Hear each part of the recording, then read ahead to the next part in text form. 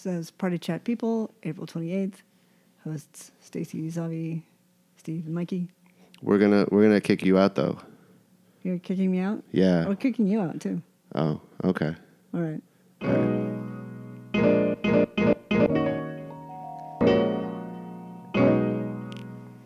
Hey everyone, welcome to the Party Chat People's podcast. My name is Steve and I'm here joined by Mikey. Hi. And we're going to talk about some video game things. Specifically, Steve is going to talk about MLB The Show.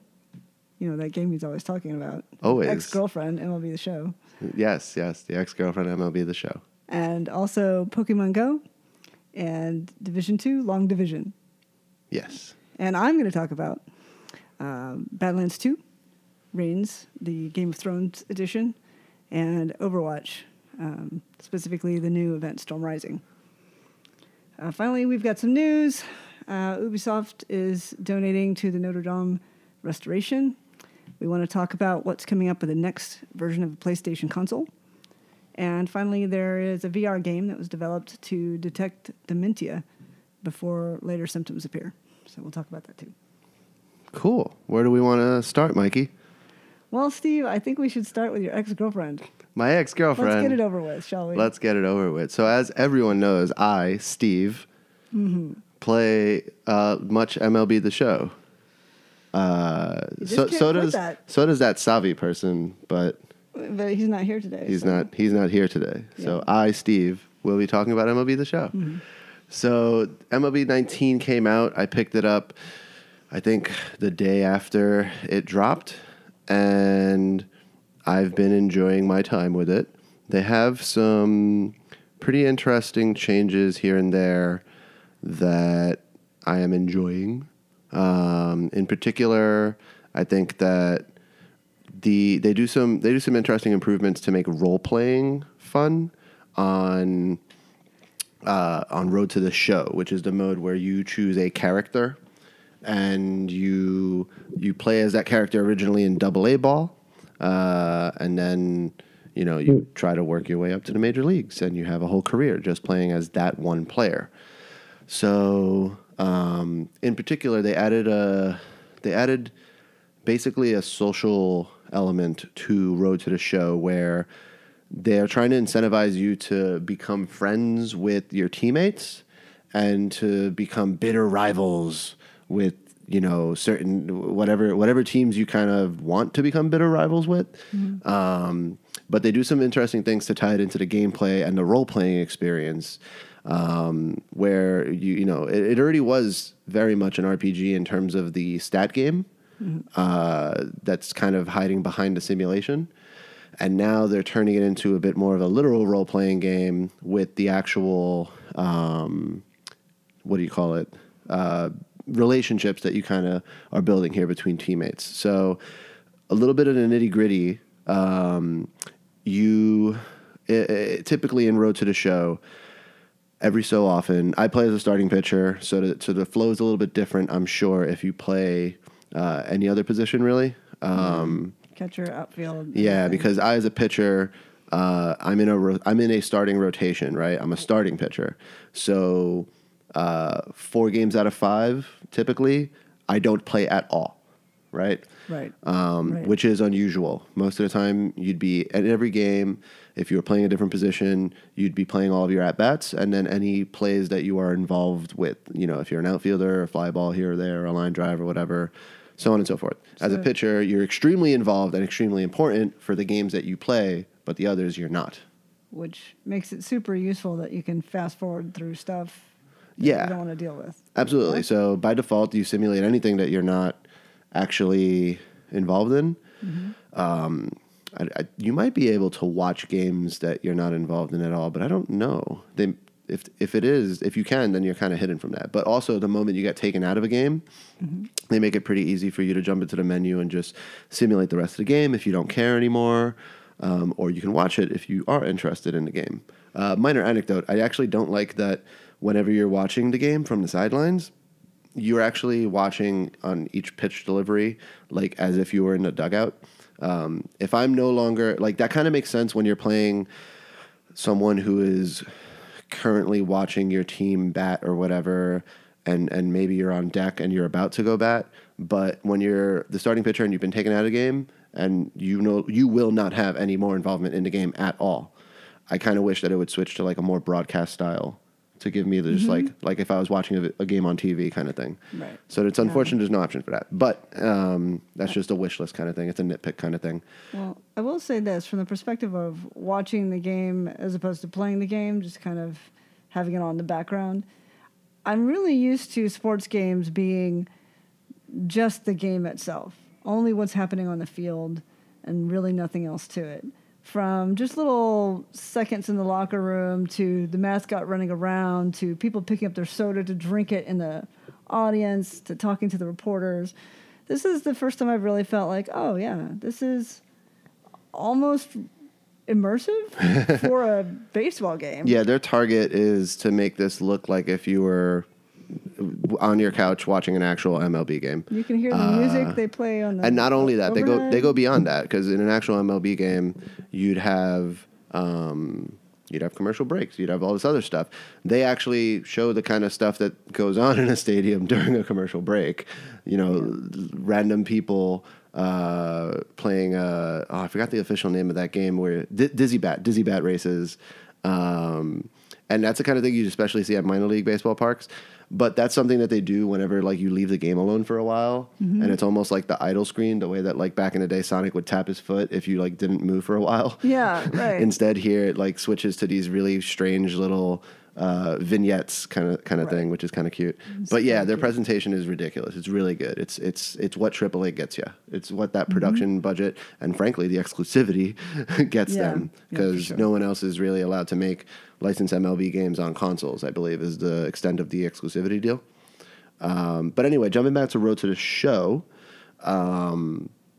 So in last year's MLB 18, it was typical that every so often, every X number of days, you have a chance to improve your stats by doing a bullpen session or hitting the training room, things like that, right? And they're really just working with menus in MLB 18, where you'd see that you could work on long tossing, right? And that will increase your arm strength. You can work on a particular pitch, and that'll increase the speed and the control maybe of that pitch in that session that you choose to do. And there's no real gameplay attached to it. It's just you choosing which part of your game to develop, maybe based on the fact that the last game that you played, they hit 2 home runs off you. So you try to target your home runs per 9 inning attribute, right? Mm-hmm. So now they added one more layer, which is that also every occasion, every once in a while, instead of working on your stats, you have these moments where you have to choose between 2 things, clubhouse and rivalry, which is either making friends or making rivals, right? Mm-hmm. And the way that works is that when you choose clubhouse, you're basically choosing one of your team members to have a workout session with, or to have a conversation with them about some kind of thing. And like so-and-so is not batting very well, right?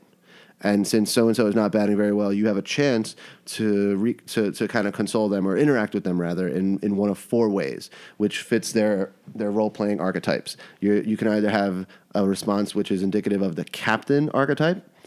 You could have... Talk. Yeah, a bit of a pep talk, maybe. Yeah. You have the heart and soul of the team, where it's not necessarily the captain who's leading the team, but he's like the guy who like keeps everyone's spirits up. It's like that sort of thing. Mm-hmm. You have the maverick, who's kind of a smartass and might like try to light a firecracker on your ass with a snarky comment, maybe. And then you have the lightning rod. Pick up your step, old man. Yeah, maybe. And then you have the lightning rod, who. That personality, I can't say that I've fully pinned down what that means, but it has to do more with like being the one who gets things kind of started and going, right? Mm-hmm. Roughly speaking, Captain Heart and Soul kind of fit into making friends with people, and Maverick and Lightning Rod have more to do with like rivalries. Like this is the Lightning Rod is like, this is an important moment in the game, I'm going to get shit started sort of thing, right? Mm-hmm. And so each of those archetypes, by choosing those interactions during these sessions, you level them up, which allows you to equip perks that might actually have some substantial outcome on the game. So some of the perks as a pitcher for these various things might actually increase the strike zone, which can be pretty fundamental, pretty foundational stuff, right?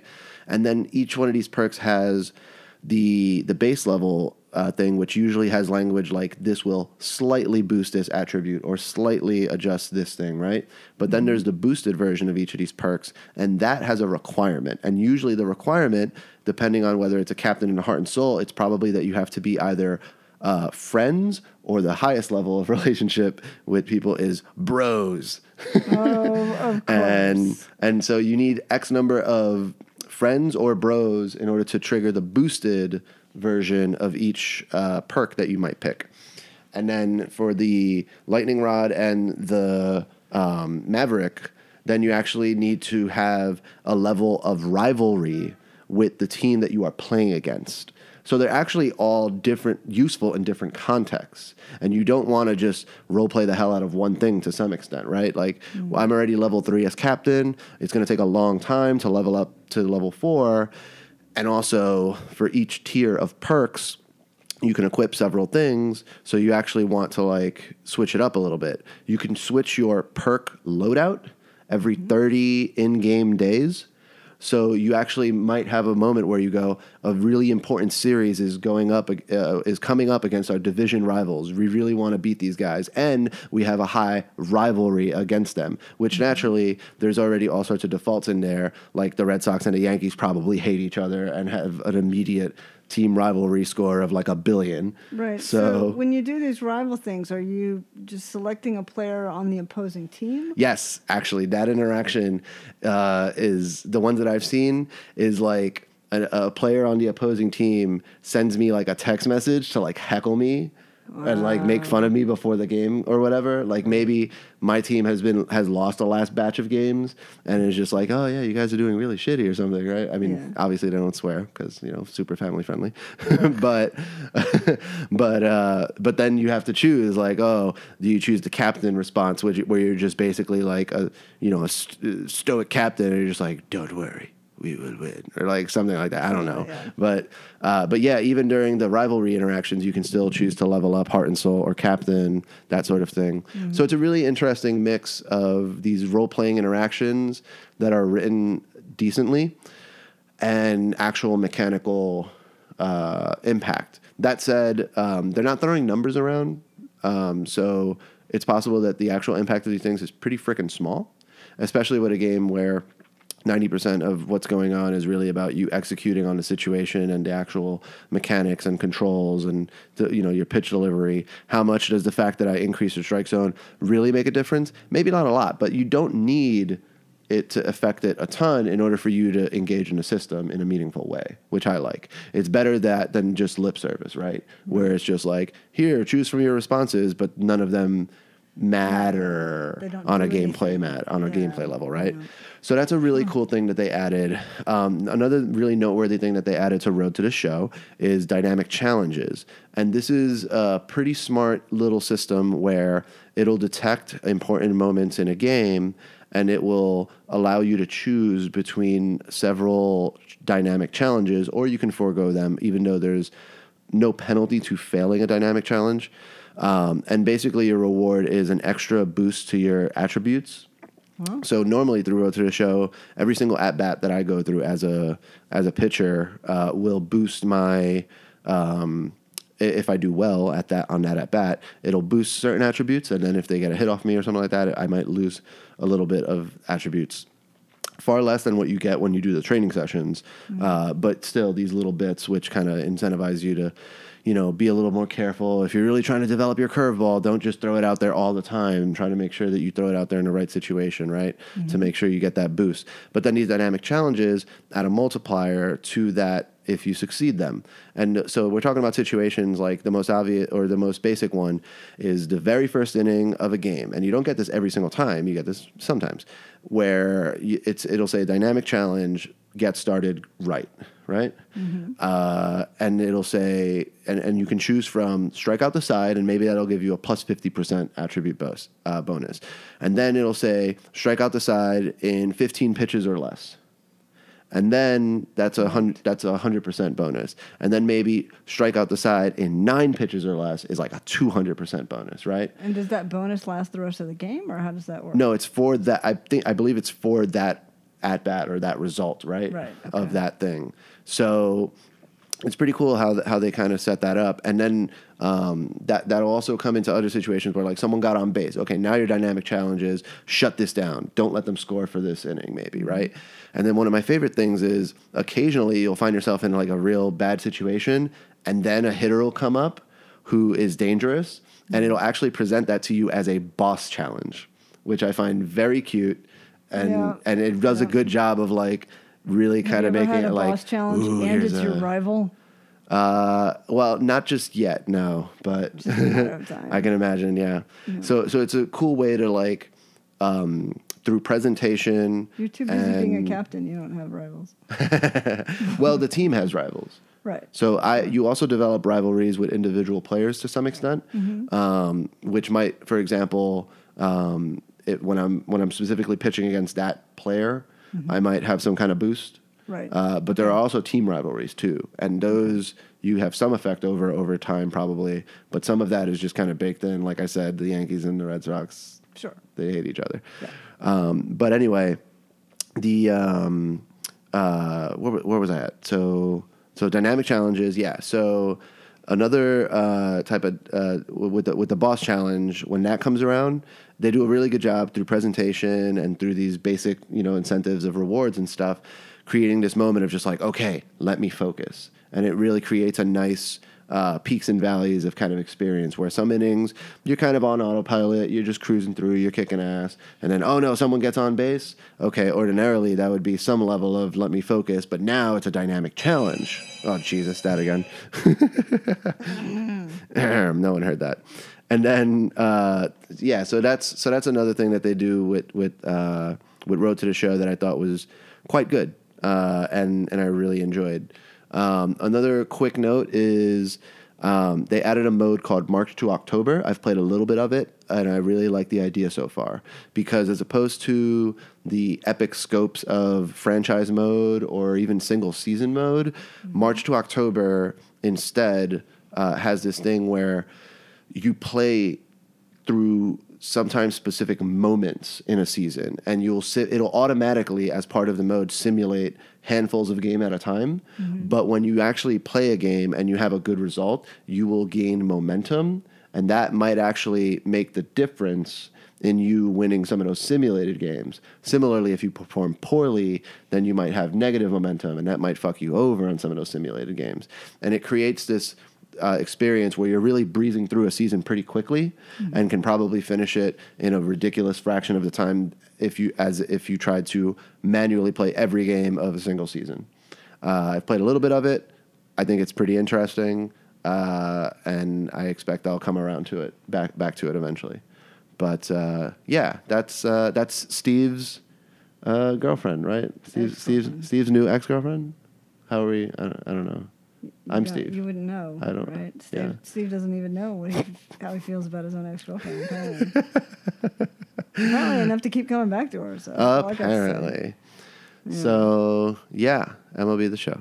I am enjoying it. Okay. Glad you're liking it. How about this Pokemon Go? What about Pokemon Go? We've spoken about the game before. So. Yeah, I actually wanted to talk a little bit about Pokemon Go again, and in particular, I bought a thing. You bought a thing. I bought a thing. Okay. Which is, I bought the Pokemon Go Plus.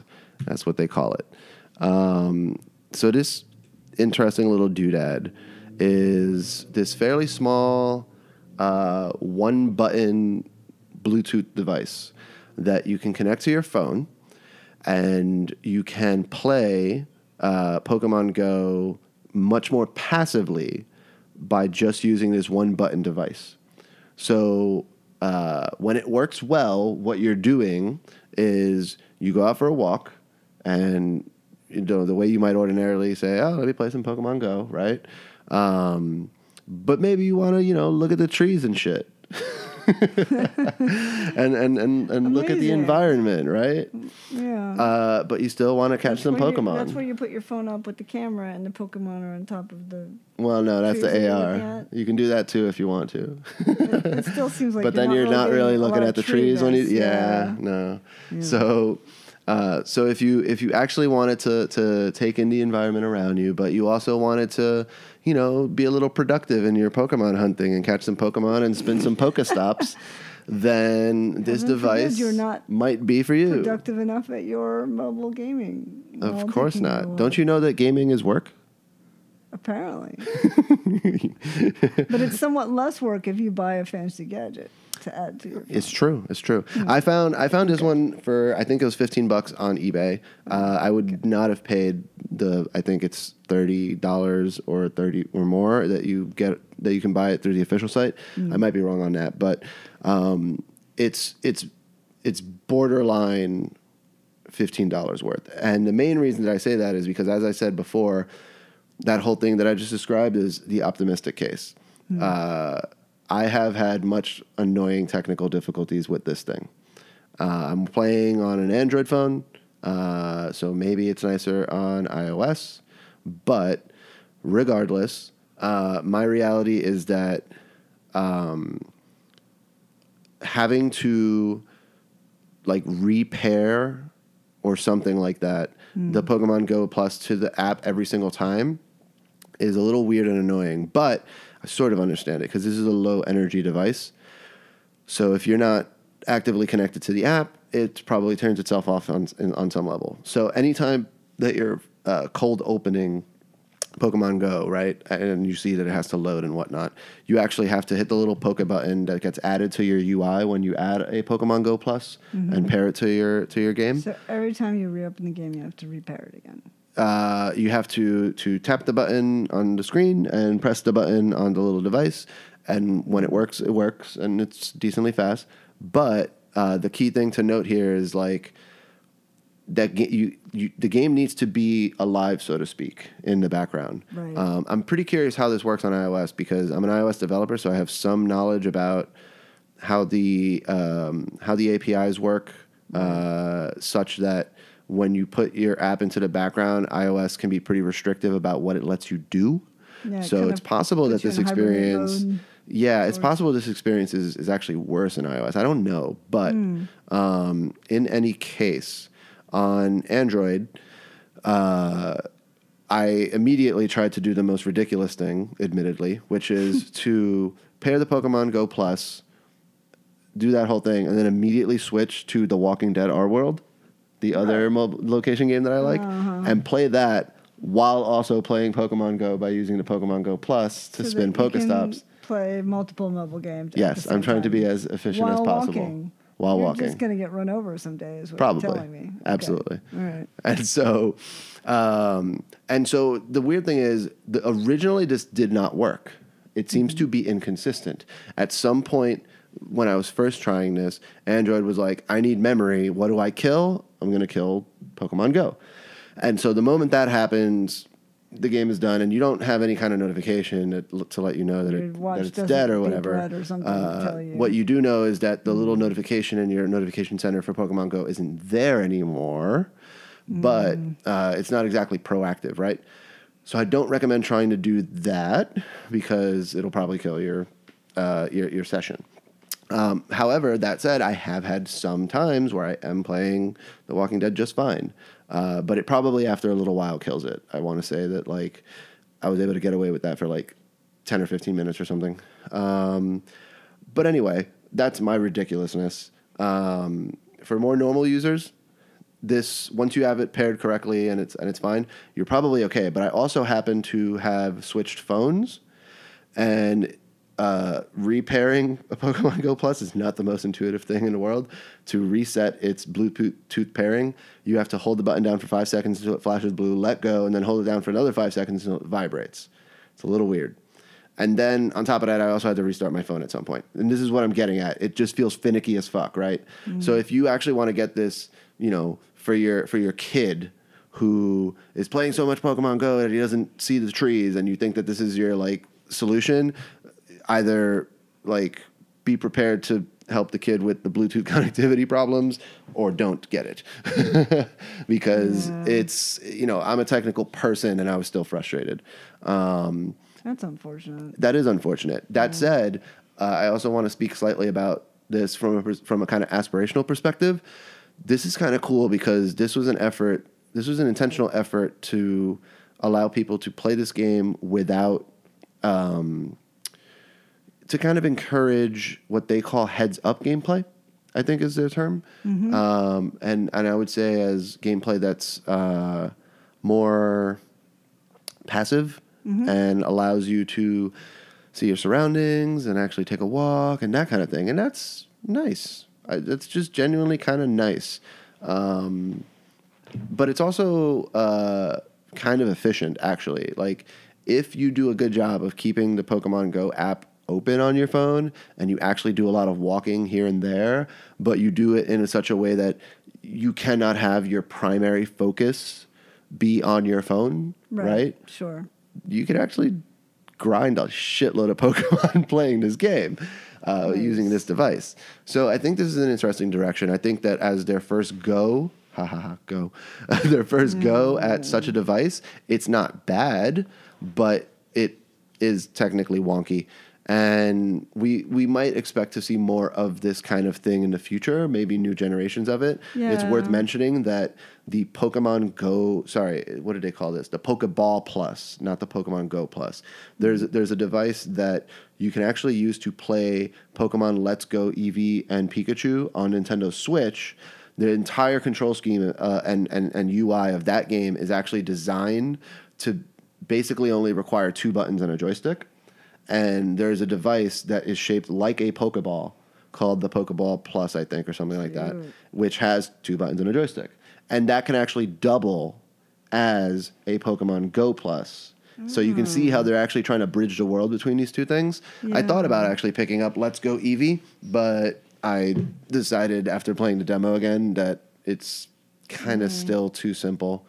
But maybe they'll do something like this, some sort of light integration when Sword and Shield comes out later this year. So I want to see this on the Android Watch, the iPhone Watch, the Fitbit. I think I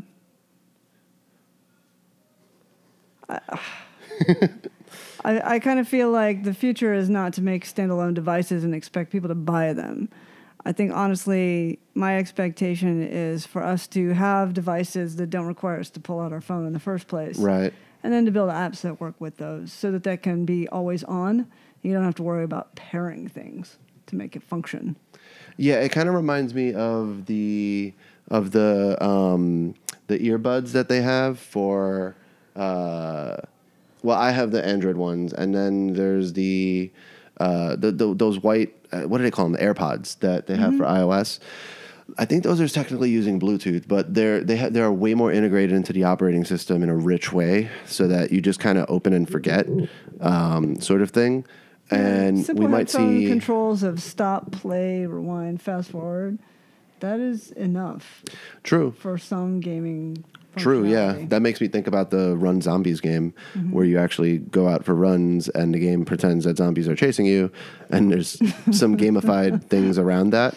And maybe they could somehow tie media controls into gameplay controls in some future iteration of some game like that. Sure. That could be cool. Yeah. Yeah. It'd be fun. Anyway, that's it for this little update on Pokemon Go. It's an interesting device, the Go Plus. It has its pluses and minuses. I would not outwardly recommend it to anyone. But if it fits your particular case and you think you can handle slightly wonky technical problems, have fun. Cool. All right. Now, I guess, do you want me to finish up with my batch? Sure. With some long division? You might as well. All right. So the last thing that I've been playing, Steve, is I've been playing some more Division 2. Contrary to what I've previously said on the podcast, I only just reached the end game of Division 2. I was lying on the last episode when I accurately described the end game. And so So I reached level 30, and when you reach level 30, you now switch over to being what matters now is your gear score. There's no more level ups to happen, which makes mostly sense. So it's a little interesting to reflect on what leveling up even means in this game. Because really your power is determined by your gear, and that's always true. And whereas for the first 30 levels of the game, they're more like these discrete steps where every time that you get the next level of gear, except towards the very, very end, you pretty much want to replace every single bit of gear that isn't at that level with the newest level, right? Mm-hmm. So now when you hit the end game, you pick up weapons at gear scores, and the range of gear score that you can pick up equipment is determined by your world tier, which I, Steve, have talked about last week. Where now the structure of the game, since I finished the story, is that you have to clear out a set of missions in order to increase the world tier. But I actually want to explain the story setup a little bit because it's a bit of a disappointment in a way, the end of the story here. So,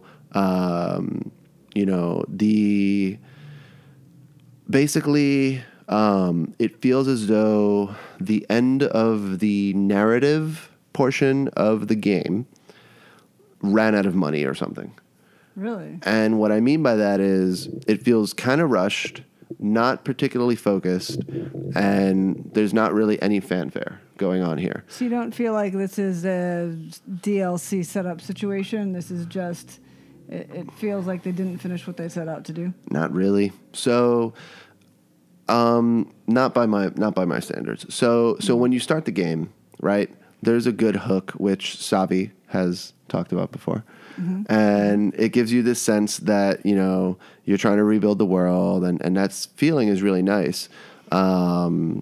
And what you actually are practically doing in a lot of these missions can get a little lost sometimes. But generally what you're doing is helping people and rebuilding communities, right? Mm-hmm. And that feels good. Towards the end, there's a few kind of choke points in the story that are kind of interesting. One is that you reboot the Shade network, right? And I would say that this was the first sign of like they're running out of money. Mm. And I didn't realize it at the time, but it was kind of a retrospective kind of thing, right? There's this one mission that you have to do where you get some bit of technology that you need in order to reboot the Shade network, which for people who have no idea what the fuck that means, Shade is SHD. It stands for the Strategic Homeland Division, which is what the Division is. And it's a communications network, the Shade network, right? And it's been down probably from the events of the first division, which I, Steve, have played but don't remember. But what do you call it? When Division 2 starts up, that network is down. And by putting it back up, there is a cutscene where it's just like, oh, we're getting calls from division agents all around the country and so on and so forth. Which a little bit of backstory that I did not know until I realized that I owned the Division 1 on PC and actually went and watched the intro cutscene to it, which the Division 2 does not do a good job of bringing you up to speed on. The idea of the Division is actually that these are people who are living normal lives. And they basically just have this, government issue smartwatch type thing with the iconic orange circle that they have. And that's how you arguably could have identified a division agent.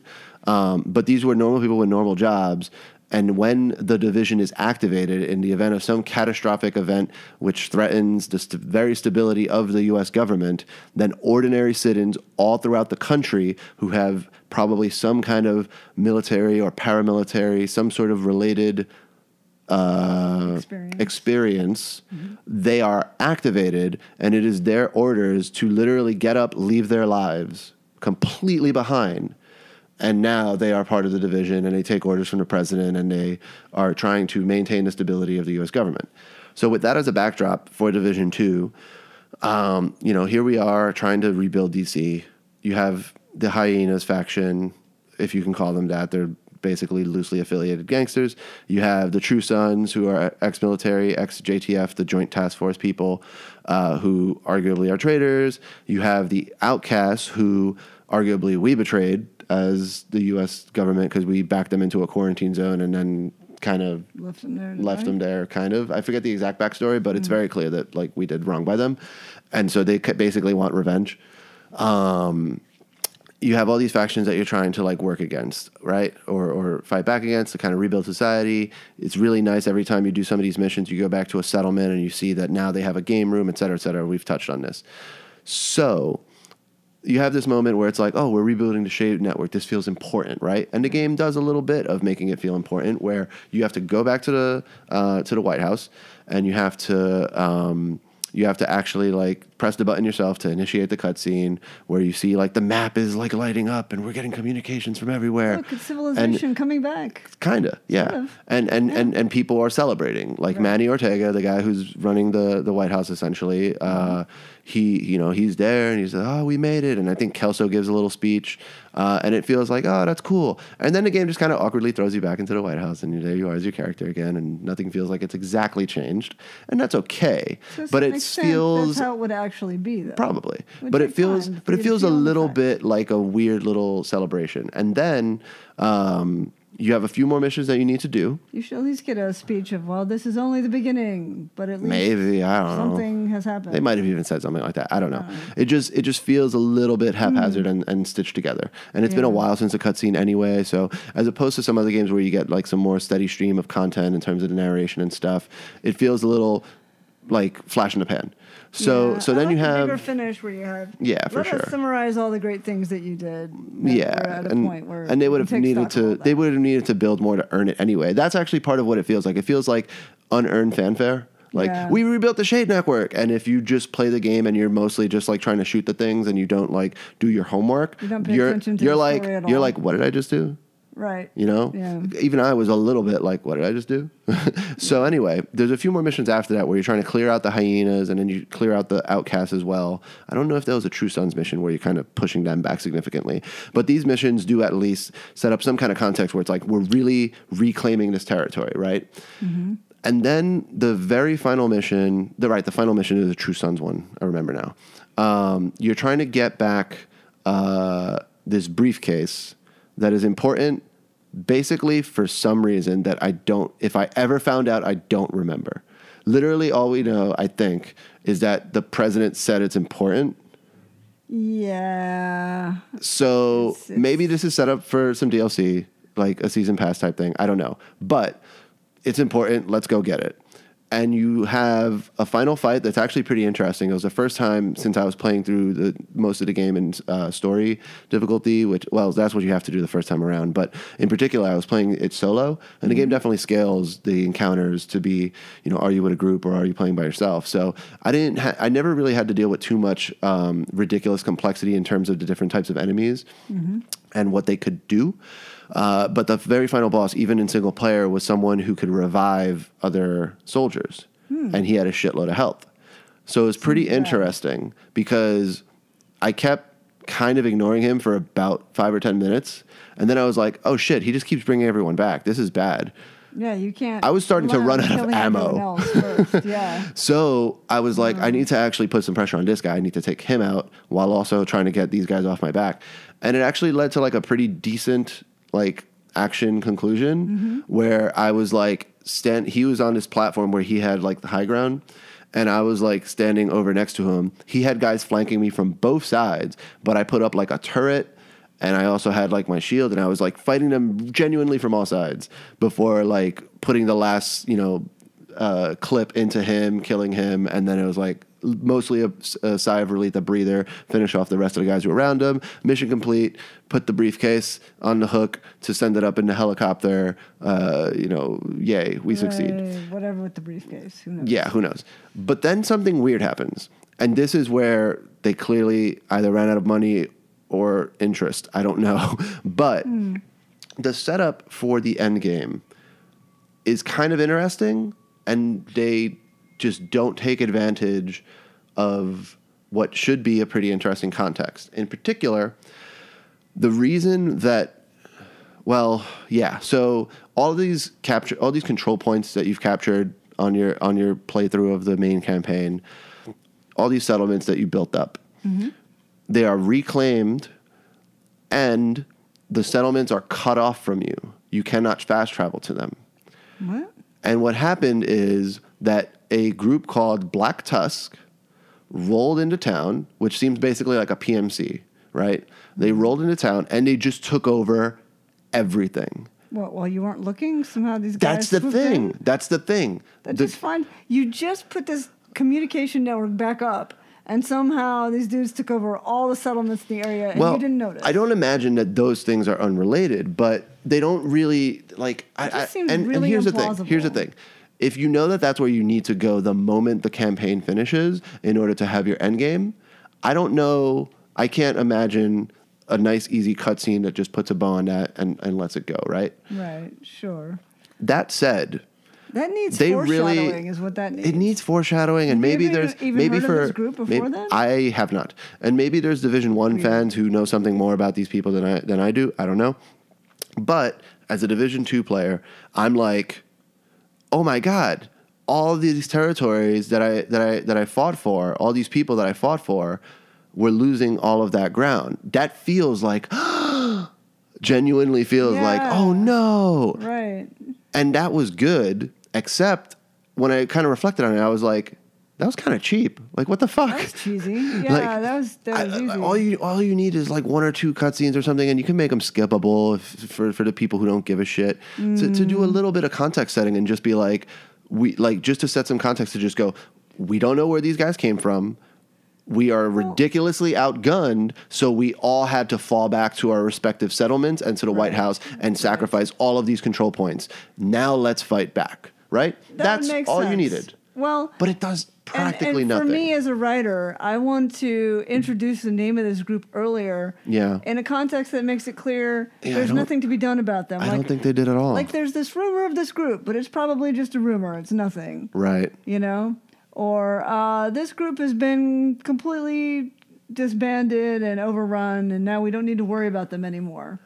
Right. Or now there's rumors that the group isn't completely gone after all, but it's in hiding somewhere. Yeah, and it's possible that I missed it, but I was someone who was playing through Division 2. But then to just have this name pop out of nowhere. I'm someone who was playing Division 2, trying to actually learn as much as I could about this universe through some of the codec entries, through actually paying attention to some of the voiceover work and all that environmental storytelling, because I really enjoyed it.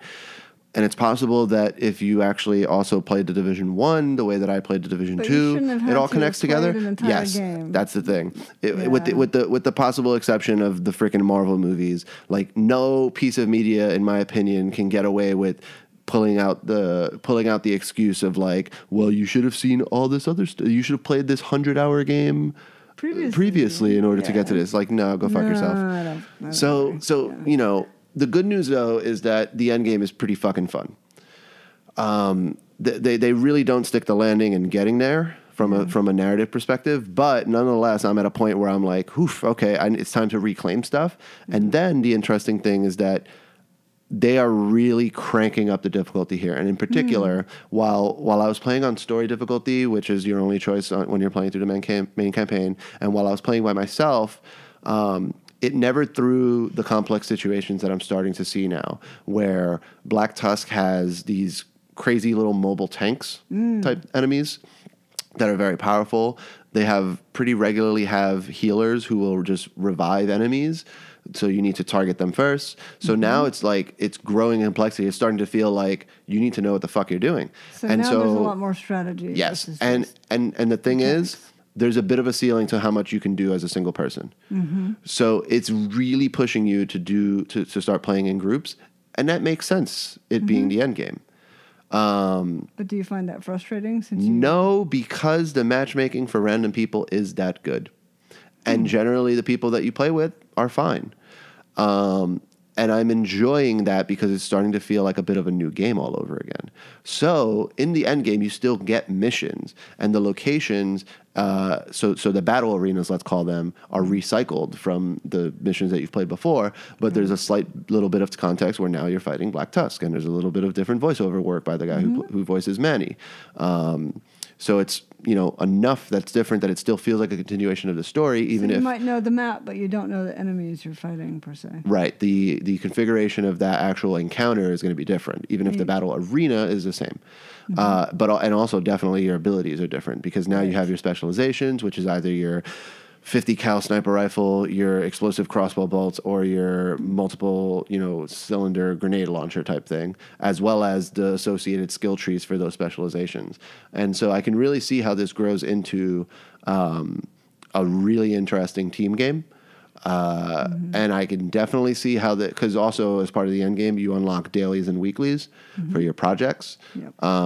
And like, this is probably going to be my, I have an hour before I go to sleep and have to go back to work the next day. Let me get in a daily type thing.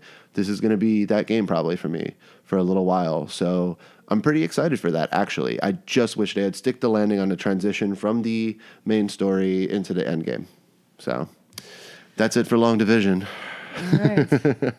So time to go to Mikey's Mobile Minute. Mikey's Mobile Minute. Tell us more, Mikey. Well, I wanted to start with Badlands 2. But before I even mention that, when I downloaded it, the first thing I see is an advertisement for a different game called Badland Brawl, which I did download. Ooh, interesting. And because it sounds interesting, right? Just on a brief playthrough, it seemed like a combination of sort of a fighting game with sort of a turret defense game. So it's your thing versus another thing, Okay. one-on-one against each other. But you're not a person, per se. You're a device with collected parts that can be targeted. And I just found it's possible that this is just not my kind of game. So I would invite you to play it and try it and see if it's just me. But I played it for like 15 minutes and uninstalled it. That's how much I didn't like it. So just as a heads up. Yeah, it's tricky when... It seems like they're really pushing it, and I don't know why, because Badland 2 is really great, and I just... Well, it's tricky when an IP jumps genres, right? Right, and you can see that it's still the same universe. It's the same art style. You can kind of get the same sense of this mix of mechanical and organic things that they have going on in this world. But it's completely otherwise unlike Badland, which is, just go download a couple of screenshots of it.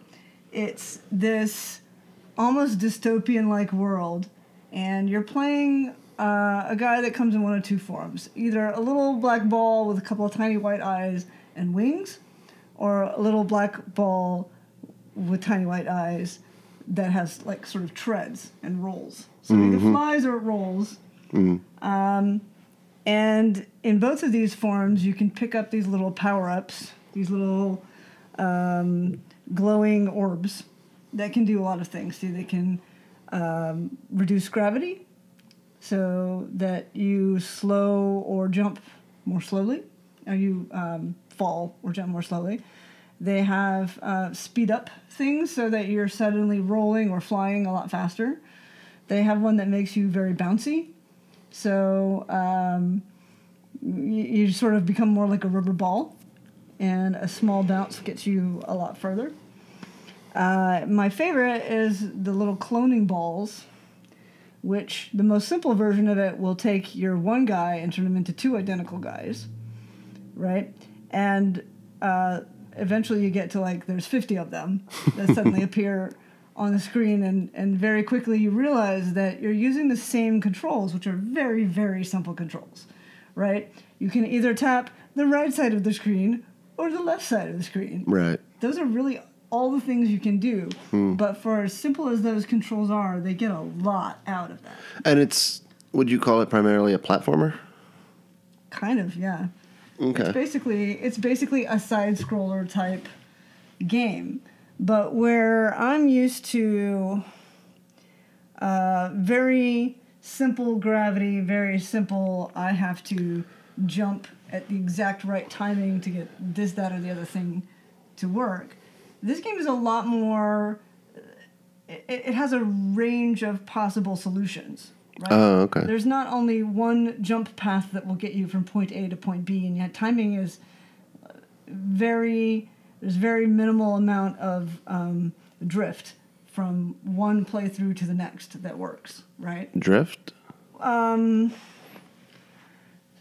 the timing is such that a successful playthrough, like yours might be 2 seconds longer than mine, but that's about it. Oh, okay. Right? We go through a 2-minute level, and there's very little difference between us. Maybe there are a couple of places where we could stop and rest for a second.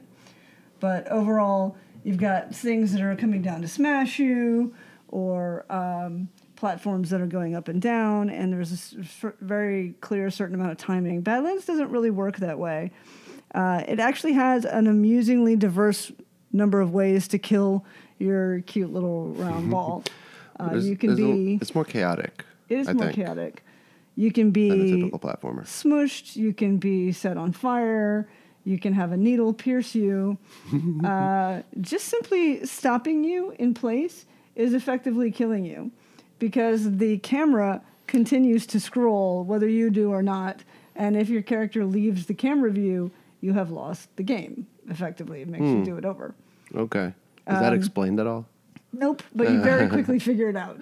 Okay. Doesn't take long. Yeah. So as somebody whose reflexes are not those of a young boy, right, I typically find platform jumpy games frustrating, honestly.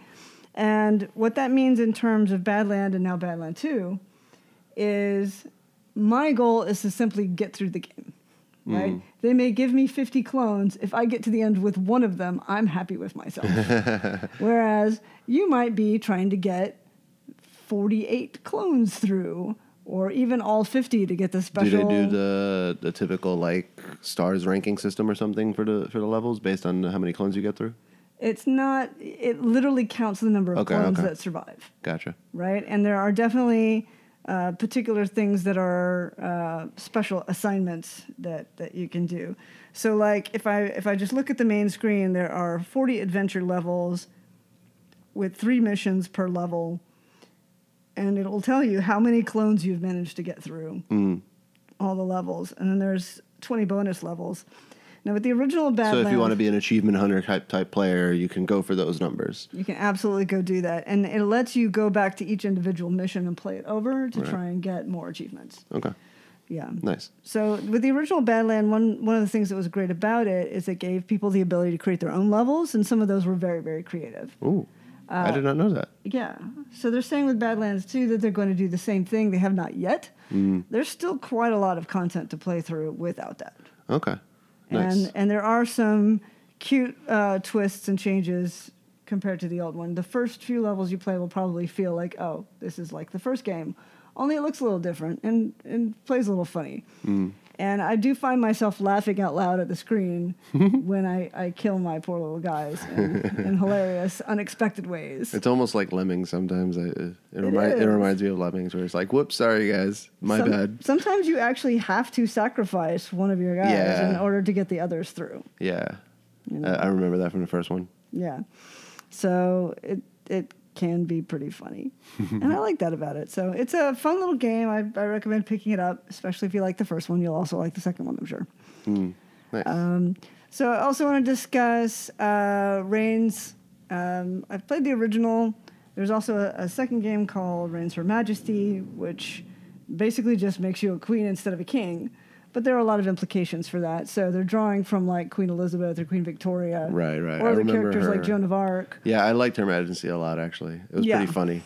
It was funny. It was very funny. Like they would have certain jokes that are poking fun at like can't you get married in Her Majesty? Yes. And like the person that you marry is just like an idiot that everyone pretends is ruling or some shit like that. And you're clearly still doing all the work. Yes, that is correct. Yeah, that was funny. Yeah, right. And that's part of why they have the concept of a consort or royal consort is so that you can have a person who's your person but is clearly not in charge of the country, because that would be a dumb idea. Because that would be terrible. Yeah, exactly. So Reigns Game of Thrones, I read a little article about it. The original was made by just 2 people, a couple, right? By the time they've reached this Game of Thrones edition, now that's a 6-person team, but it's still a very, very small group of people. Yeah. And it's the same exact art style. It's the same sense of you're simply swiping left or right, depending on, somebody will come and ask you to do something for them. And and you're giving them one of two answers, which is often yes or no, but can get more complicated than that. And they've added some nice twists on this. In the original, there is a curse that you would, whenever you died, then the rain would start over again, effectively. Yeah, it was like some reincarnation type shit or something like that. Yeah. Because it was a curse. Right. Yeah. Correct. So in this version, we have the prophecy, the one who will come, and Melisandre, the Red Witch, is looking into her, I guess looking into the fire, in her case, and trying to figure out who it is that's supposed to fulfill the prophecy. And there are, I think, 9 potential options for who that will be. So there's the obvious, it could be Daenerys Targaryen, right? Or there's significantly less obvious, like Arya has the ability to be one of these people. How? Perhaps she is impersonating someone as a faceless one. And so it has some really fun implications. Like if you are Arya and you are impersonating someone, perhaps Varys will be smart enough to figure out who you actually are. And then you have the choice of trying to convince him to work with you or just kill him. Oh, shit. Right. One night... This is a perfect setup. It really is. Because it's cool because if you're talking about Melisandre looking into the fire, we're actually going back to like what, season 3 or 4 or some shit like that, like presumably before Stannis. It seems to pull from the entire series. But yeah, realistically, and it really if you are not Daenerys, then she starts out in the north. Okay. For example. Nice. Yeah.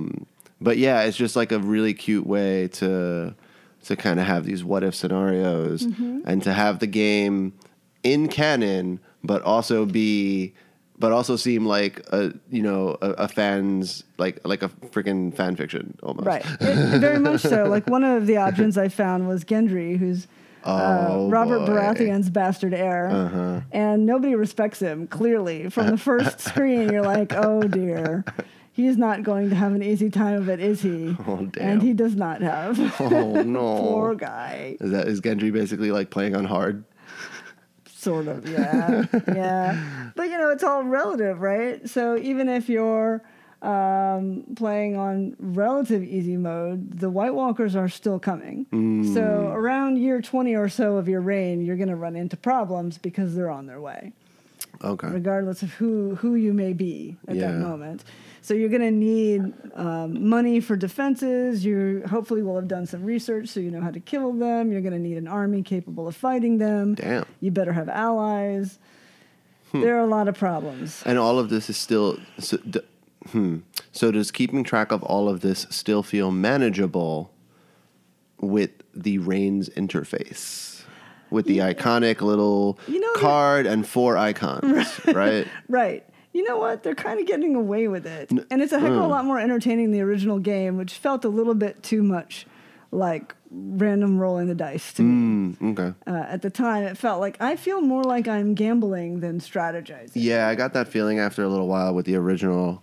And I didn't play enough of Her Majesty to really get a sense for whether they drastically improved it.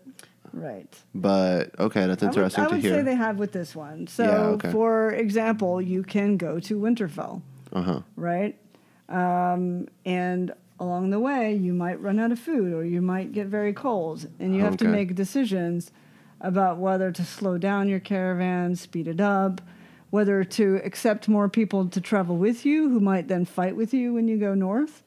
And then depending on who you are, maybe you will be greeted warmly. If you're Jon Snow, then Sansa will be happy to see you. Okay. But if you're Daenerys and Jon's dead, she's pretty pissed off, and you're going to potentially go to war. Oh, boy. So, and once you're there, perhaps the White Walkers arrive, depending on when you went. So, yeah, there are a lot of challenges. And it's also brilliant because, so much of what we just said, if you're not a fan of Game of Thrones... We were speaking Latin, effectively, right? Yeah. So it's interesting because so much of what they're doing there is successfully leveraging the world building that has already happened. Yep. And they don't have to worry about, they don't per se have to worry about instilling in you the sense of geography that, as fans we've gotten some of by just watching the show or reading the books or any auxiliary bits of information or YouTube shit or whatever that helps us get a sense for this world. They're keying into that immediately, and then the focus is on what are the interesting choices, period, right? Right, yeah. That's really freaking cool.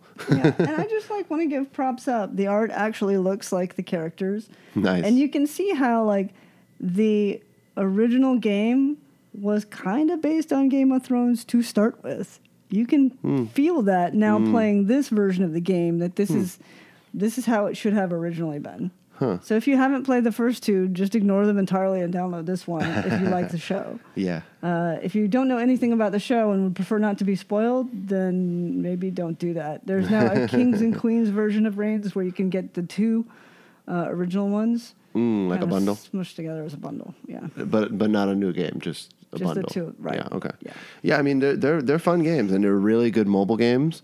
You can, open it up and play maybe one Dynasty or whatever on a train ride to work or whatever. And you have to unlock the different potential heirs to the throne. You have to unlock some special scenarios. Yeah, okay. So playing, there's some serious replayability. It's fun. Nice. I like It almost also works as a sense of progression too, I think.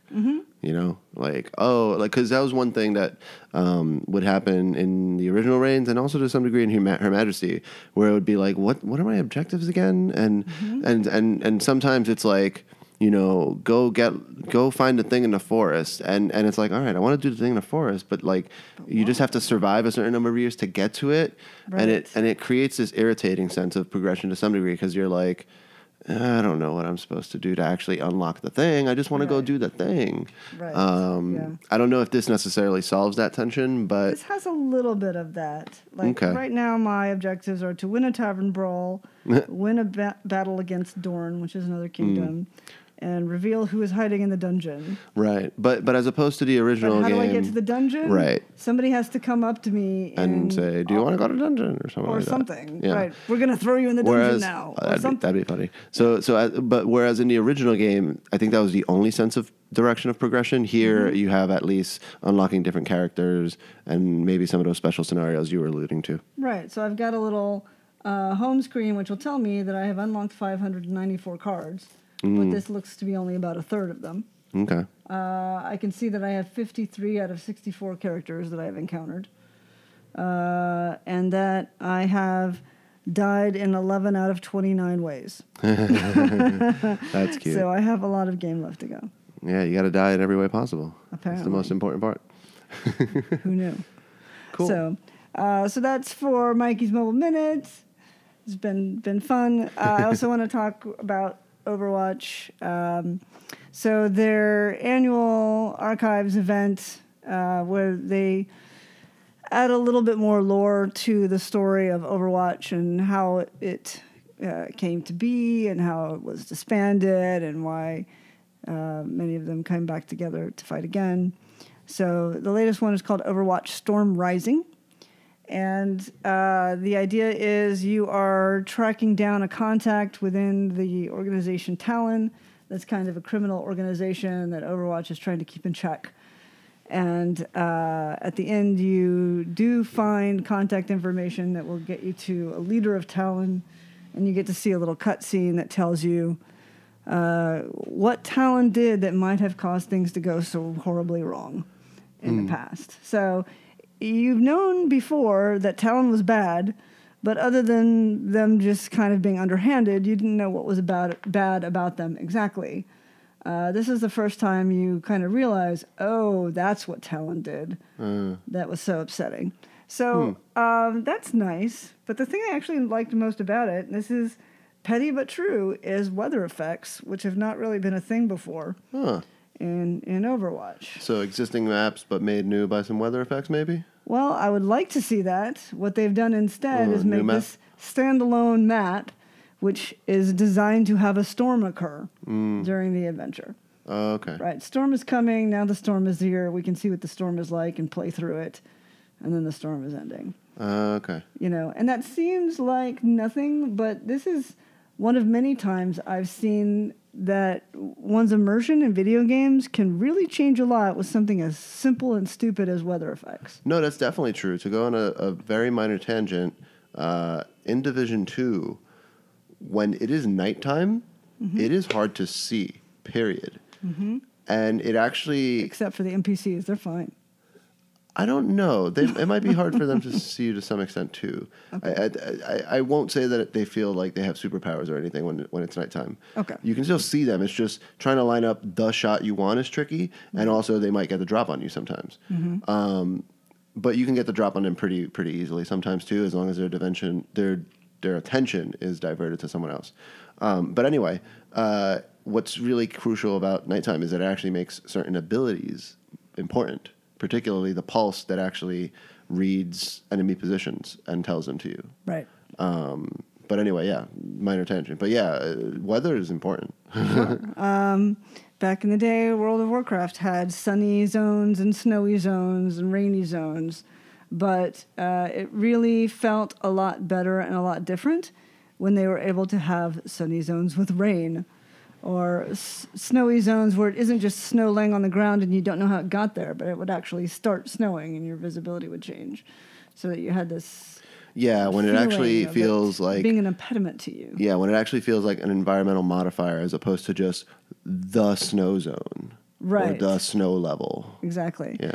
So Storm Rising takes place in a future version of Havana. And it makes sense that there would be a tropical storm there that would make things difficult. And I like the way that went. The story itself is reasonably good. As with previous things, the difficulty level goes from almost nothing at all in normal mode to really very daunting unless you have a group of players who are used to working with each other all the time. Yeah. On the last mode, good luck with Legendary if you're not playing with people you know. Right. Basically.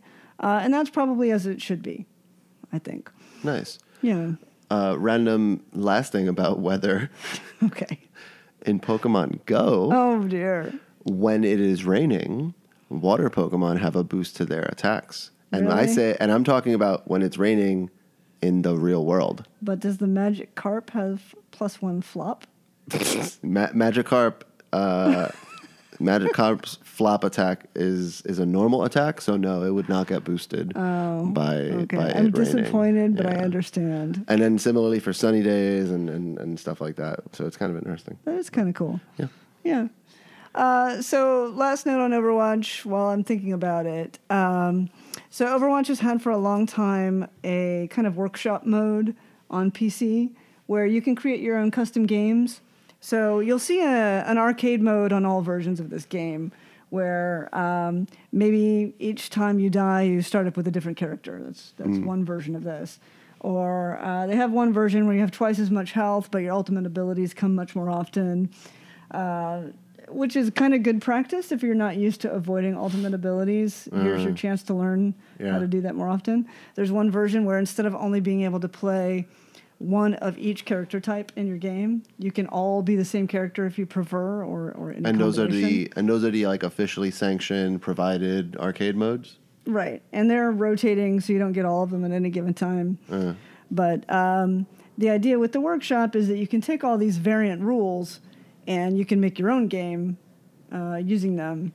And some of the variant rules are pretty new, like they added one where basically it's the floor is lava, don't touch the floor, or you'll get caught on fire and it'll hurt and do damage over time. So that's ridiculous. You can imagine the type of characters you have to play in order to survive that very well. But, it's cute. And if you want to create your own game with that, you can, and then you can invite your friends to it. And that's something PC players have been able to do for a long time. But that's harder to do on console just because your ability to navigate the menus to select the different things and make that function. It requires a lot more thought if you're going to do that with a controller. Yeah, you need a good design for that. You really do need a good UI design. So apparently they've cracked it. They've announced it's coming out on Xbox and PlayStation. So, nice. Yeah. Cool. Just a matter of time before everybody can play in the crazy people's Floor is playground. lava. Sure. The floor will be lava on PS4 and Xbox coming soon. Yeah, pretty much. So that's all the games we were going to talk about. We had a few short news items. Yes, we did. Speaking of things being on fire. Oh, my. Sorry, I couldn't quite resist. No, I can't blame you. Yeah, It's so one general world bit of news that did occur in the last while is Notre Dame. The roof is on fire. We don't need no water. No, we need water. We need lots of water. We need a lot of water.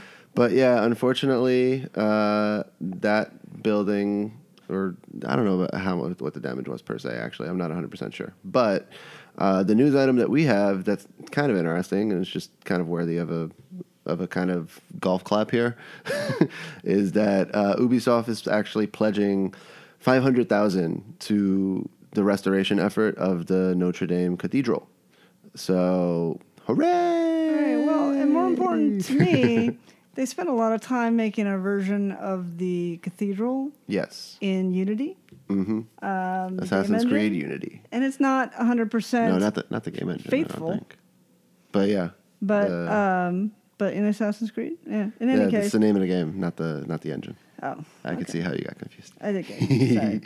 But it's not the only digital version of the cathedral that exists. They've been also trying to do like a 3D version to do online walkthroughs. So they're going to have to put together these things, but it's going to be useful both in terms of rebuilding, but also in terms of relocating everything that they saved. Apparently, a lot of stuff was already moved out of the place because it was under renovation.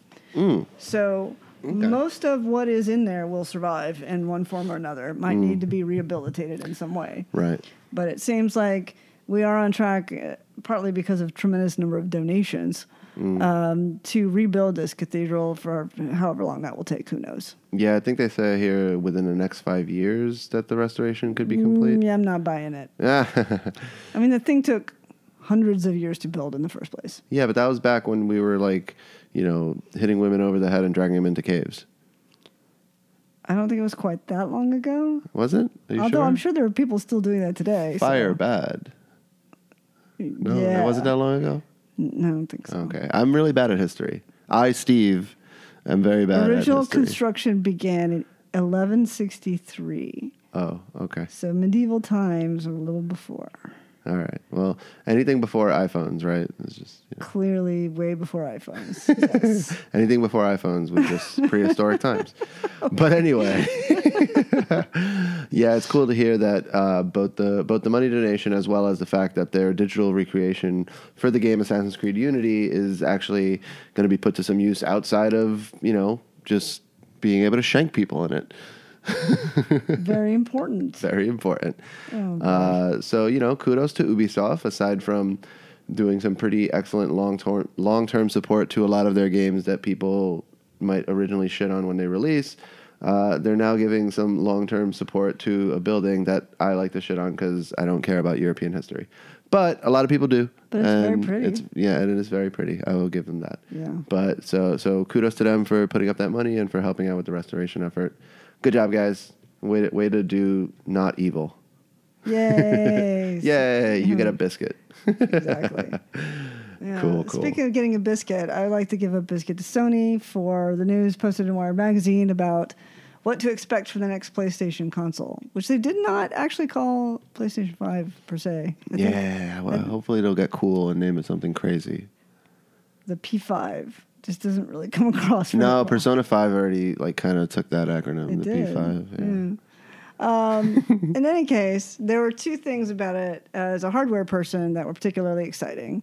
One is they're actually including an honest-to-God standalone sound card capability, which is kind of a lost art. It used to be that computers generally had a sound card in addition to a video card. Mm-hmm. And then they decided that onboard sound was good enough, which is totally true if you're doing stereo sound. If you are doing 7.1 surround sound with 7 speakers and you're trying to be awesome about it, a sound card is probably still a nice thing to have, and we don't really do that anymore. Yeah.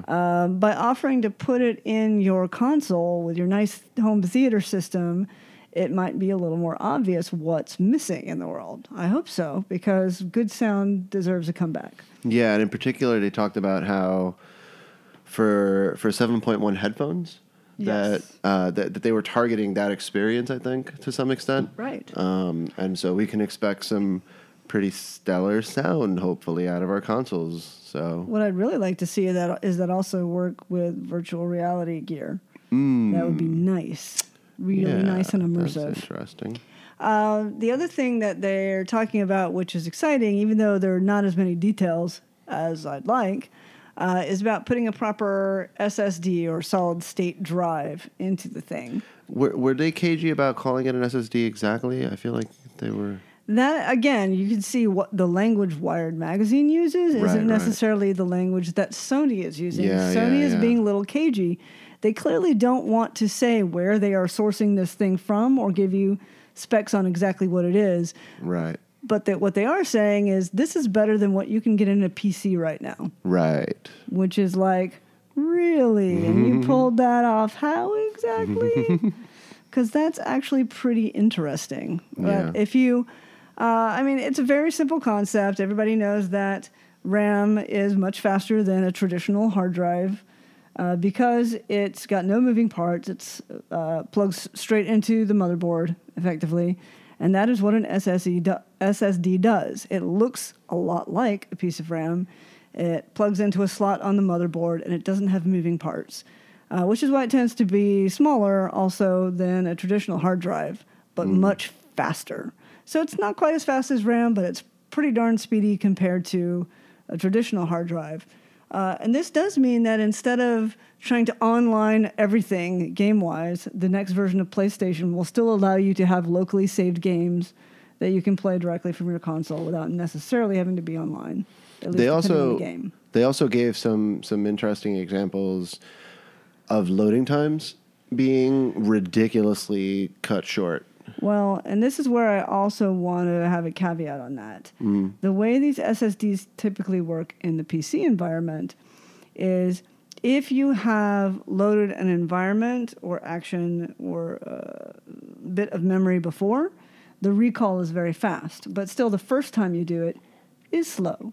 So if you're jumping from one level to another, back and forth, if you've been to the previous level before, it'll be super zippy.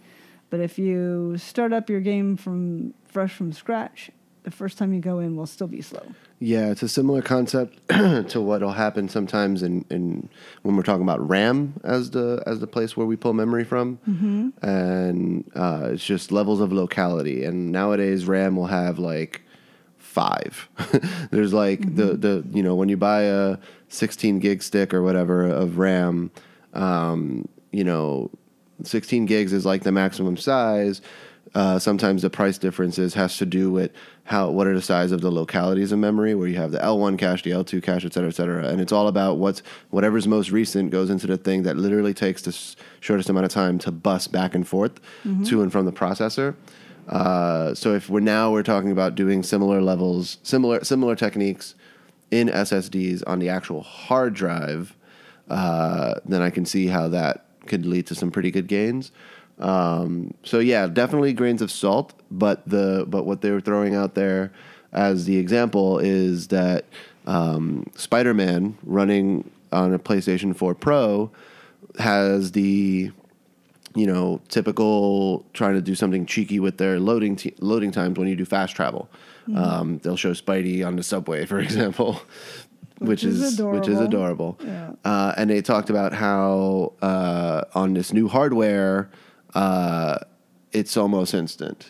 But you go from one place to another, and it's like it brings up the loading screen, then it's done. Right, but probably because you'd been there before in that place. Maybe they could have been cheating by jumping back and forth. Yep, that's possible. That would be my guess. That's possible because there is a mention of a guy who had literally stuck an SSD attached to a PlayStation 4. Right, and his experience was that things were a third faster, not like 10 to 15 times faster. Yeah, for sure. That is an unrealistic expectation for a single piece of hardware to do to your console. Maybe. Well, we'll see. We'll see. I mean, I think that people underestimate how much 1/3 faster gets you. Yeah, no, a third is nothing. There's nothing to shake at for sure. Yeah. But here's what I will say: gamers are hawks. When you release a video that's at this point, if you release a video at E3 that's like for a game that's coming out in a year and it looks amazing, a lot of the gamer community's response is going to go, bullshit, we've been burned before. We've seen Watch Dogs 2. We've seen this game, that game, the other game, where the preview footage looks ridiculously better. And then when you actually, especially for open world games, when you actually release the thing, I mean, people said this about Anthem too, I think. When you actually release the game, you have to make concessions because you're no longer in a perfect little controlled environment for your demo. You have to make some changes to make it actually work in an open world way, right? What I mean to say is, if Sony's smart, and I don't think they're dumb, they would not present things like this if the reality, when the console is released and games come out for it, is that nothing like this is happening. Right. That would be, and we're also talking about a console that we expect to be backwards compatible. Right. So this exact example that they're using in this article, presumably we'll get to see ourselves what the truth of it is. Right. And if it falls short significantly, we're not going to be happy with that. Now, an improvement is an improvement.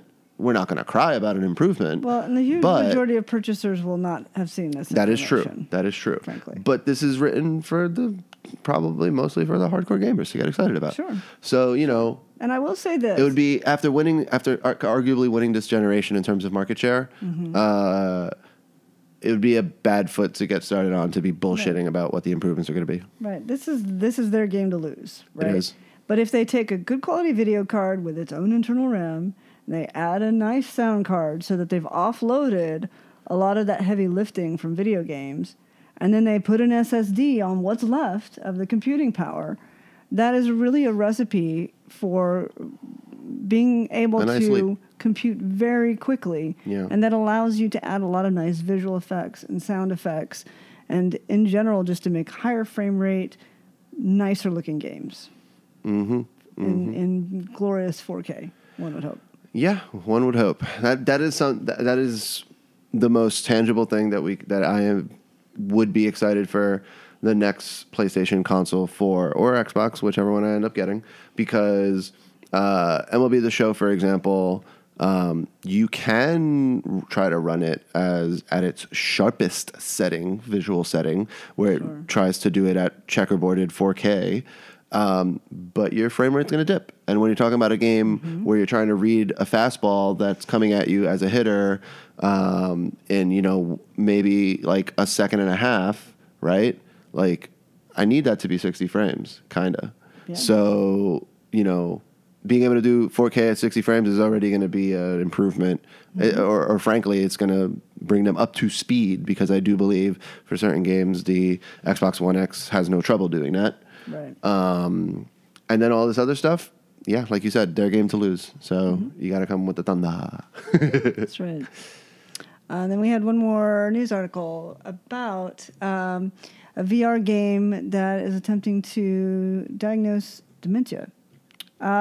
So this is a German game that was created between some corporations like Deutsche Telekom and several universities.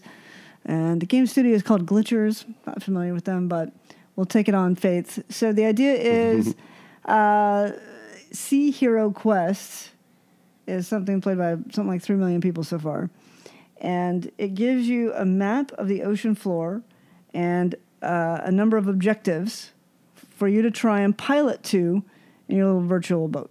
And right? It's a VR game, right? It's a virtual reality game, yes. You put the headset on, you've got the map, you can check it out, but then the map disappears and you have to try and find your way to the objectives without the advantage of having the map. So it's testing your spatial memory, and it's checking to see how efficiently you can pilot there based on your memory of the space. So apparently people who have the gene that makes them much more likely to develop Alzheimer's do significantly worse at this task. And they do it worse long before they experience memory loss that might take hours to diagnose by a medical professional. So that's exciting. Whether they can actually get to the point where they can diagnose an individual person based on their score, I suspect that's going to take some more trial and error. And it also might be necessary to have people retake this test or redo this game every year or two and see if their score gets worse. That's super interesting. I also wonder, I imagine it might not be out of the question that playing this game and other games like it might also help, maybe offset the condition, or one of the things is some of the drugs, it's interesting, they don't prevent you from getting anything, but they slow down the progress of the disease. And if you slow it down starting before you have any noticeable symptoms, well, that makes a big difference. That's adding years, not just years to your life potentially, but years to the really enjoyable part of your life. So that's about as worthy a goal for video games as I think we can hope for. Yeah, that's pretty awesome. It's it kind of reminds me of how there are games out there that actually help people deal with fears, like phobias and traumas and stuff in VR. But nothing quite so medical as this. This is kind of close, but like kind of feels like a more academic frontier almost. I'm not sure, but it's pretty cool to see something that was a video game that was designed with such a specific research task in mind. Yeah. I want to see more of that, and also, I kind of want to see more of that in a way that is free to play and put in front of us, maybe even on phones and stuff too, right? Like, sure. It's awesome that it's VR. Don't get me wrong, but also it's going to be a while before VR is ubiquitous. So maybe this finds its way into your rich ass doctor's office. I don't know, but sure. But also, why not have similarly minded things take a stab at it on mobile? Right? Why not? As long as it's a 3D game, it seems like you should be able to get most of the same data out of it. Maybe. It's hard to say. I can see how the VR-ness of this is actually important and useful and arguably crucial. In particular, the thing about VR that's super interesting and useful here is that people operate in VR as though they are in the real world, which is really fantastic because, one, it's super intuitive. I've put VR headsets on people who do not play video games, and they're like, how do I grab that thing? And it's like, they don't even ask. They just reach over and, oh, okay, it's that button. That makes sense. And they just figured that out on their own. No problems. And then when you talk about this kind of research task, you probably want to be measuring people doing things that are kind of like real life, where their brain literally feels like they are doing this thing in real life. Yes. So I can see how mobile would be a bit of a bastardization of such an attempt. Right. Yeah. Take grandma who doesn't understand screen controls, and all of a sudden it's just less useful information. Right. But maybe in a generation, who knows? But nonetheless, can't give anything but applause to this. This is pretty freaking cool. Yeah. Love to see more of it. Yep. Yeah, this is like the most optimistic we've been about game development in a podcast. We're excited for the next PlayStation. We're excited for... Look how nice it all is. For, what was it, Sea Heroes Journeys? Something like that. But we'll return in like a week and be much more... And we enjoyed all the games that we were playing, When Zavi and Stacey are back, I'm sure it'll get negative. Yeah, when Zavi and Stacey are back, they're probably going to be negative Nancys and just ruin everything. Yeah. I think that's true. You're tell right. Us how much developers suck. Yeah, it's true. That's fine. They'll bring us down. Good thing they're not here this week. It's a good thing they're not here this week. Yeah. And well, I think, Steve, that's been a great party chat, people. I agree, Mikey. I think that your mobile minute was fantastic, and thanks. And I look forward to seeing what you're playing next week. But I think we'll skip your ex-girlfriend. We'll see if that's possible. If it's possible for me to not talk about MLB The Show, I don't know. Yeah. Savi might though. Savi hasn't talked about it. I mean, he has every right. If he's got a thing with your ex-girlfriend, then that's between you two, really. And that's where we're going to leave today's episode, everyone. Be sure to follow us on Instagram and Facebook and Twitter, where we never post anything. I think that's all. Yep. Peace. Peace out.